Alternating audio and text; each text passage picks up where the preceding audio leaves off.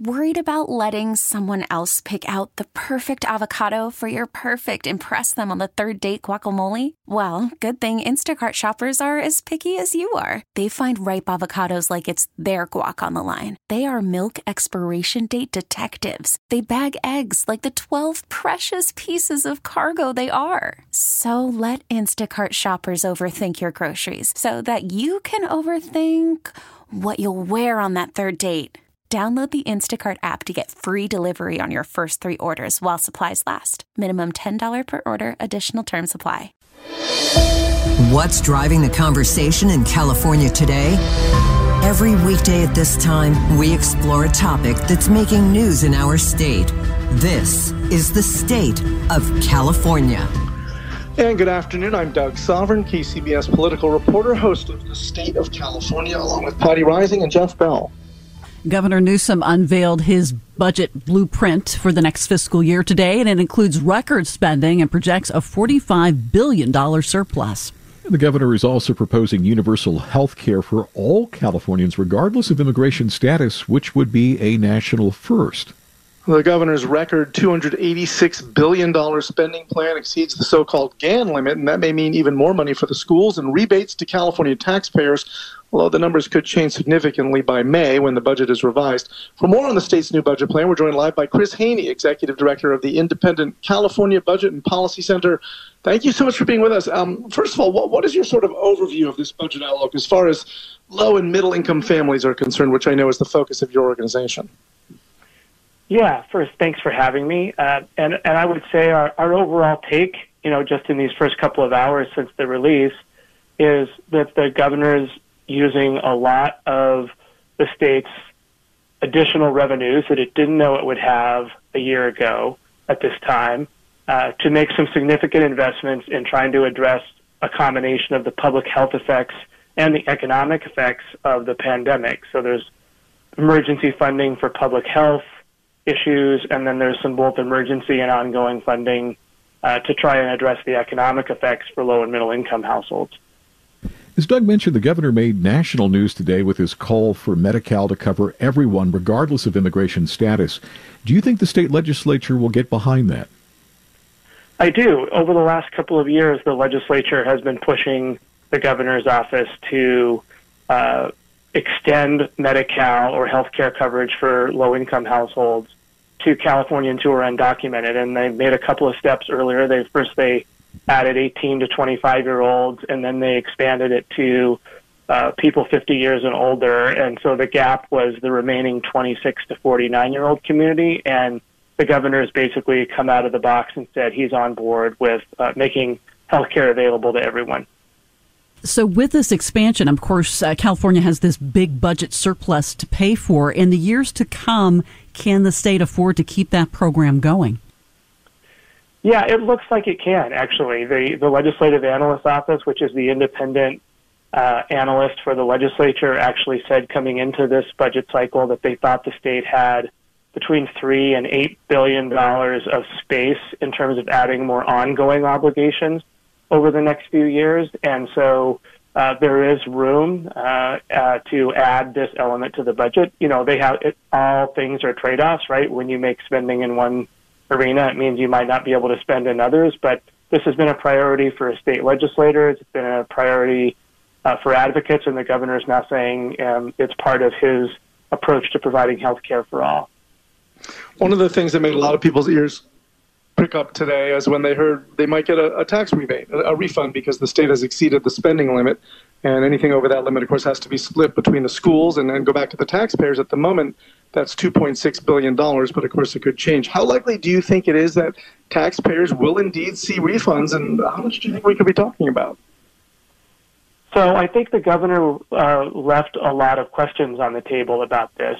He signaled that the state has gone over the state's spending limit in the current fiscal year and in the prior fiscal year. He did not say whether that would be the case for 2022-23. But regardless, it means that whatever amount we go over the spending limit, it has to be split between schools and rebates for taxpayers. My suspicion is that where he's headed with this and where the state legislature will move is to provide targeted tax relief to middle and lower income households. So if you remember when they were deliberating this year's budget, they passed 2 rounds of what they called the Golden State Stimulus, which provided one-time cash assistance through the tax system to people making less than $75,000 a year. I suspect you're going to see something like that. Of course, the wild card in all of this planning is the COVID pandemic itself. How satisfied are you that this blueprint takes into account what could happen moving forward? They were very clear that they don't know. The economic forecast that they put in place that drives their revenue estimates have to be finalized in like November of the prior year. So they didn't know the latest variant was coming in terms of COVID-19. And so they're going to have to adjust over the next few months if there are sustained economic effects of the Omicron surge. And, they're still waiting to see data, it looks like, in terms of just how long that might go on and what kind of economic effects might be expected.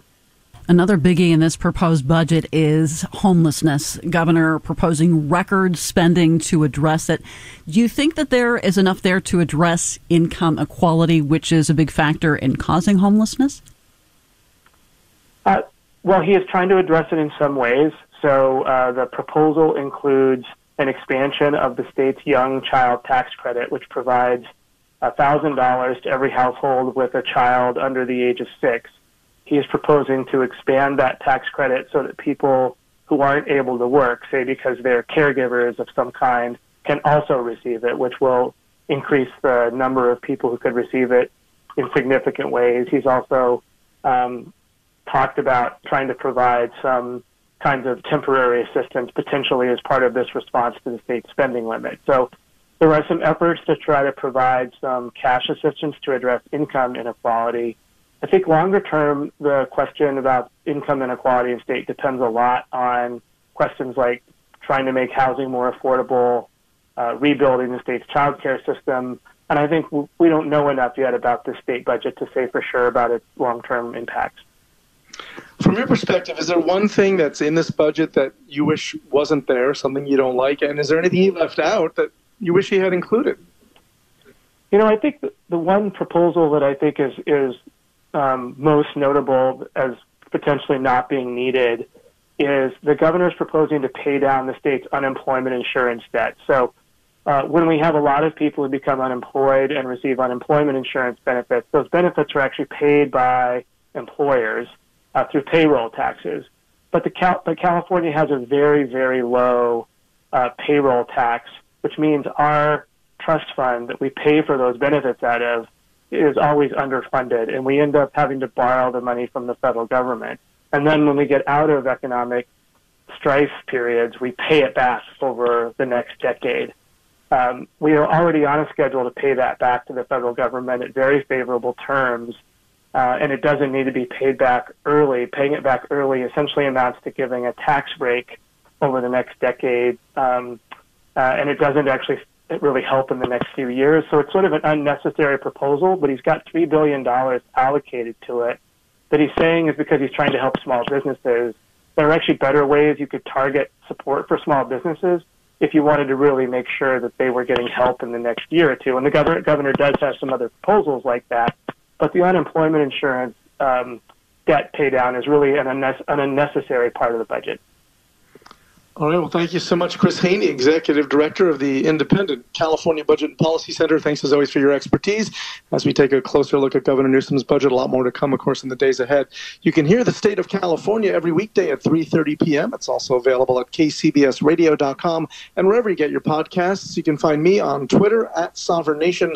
I'm Doug Sovern, KCBS. We really need new phones. T-Mobile will cover the cost of 4 amazing new iPhone 15s, and each line is only $25 a month. New iPhone 15s? It's better over here. Only at T-Mobile, get 4 iPhone 15s on us and 4 lines for $25 per line per month with eligible trade-in when you switch.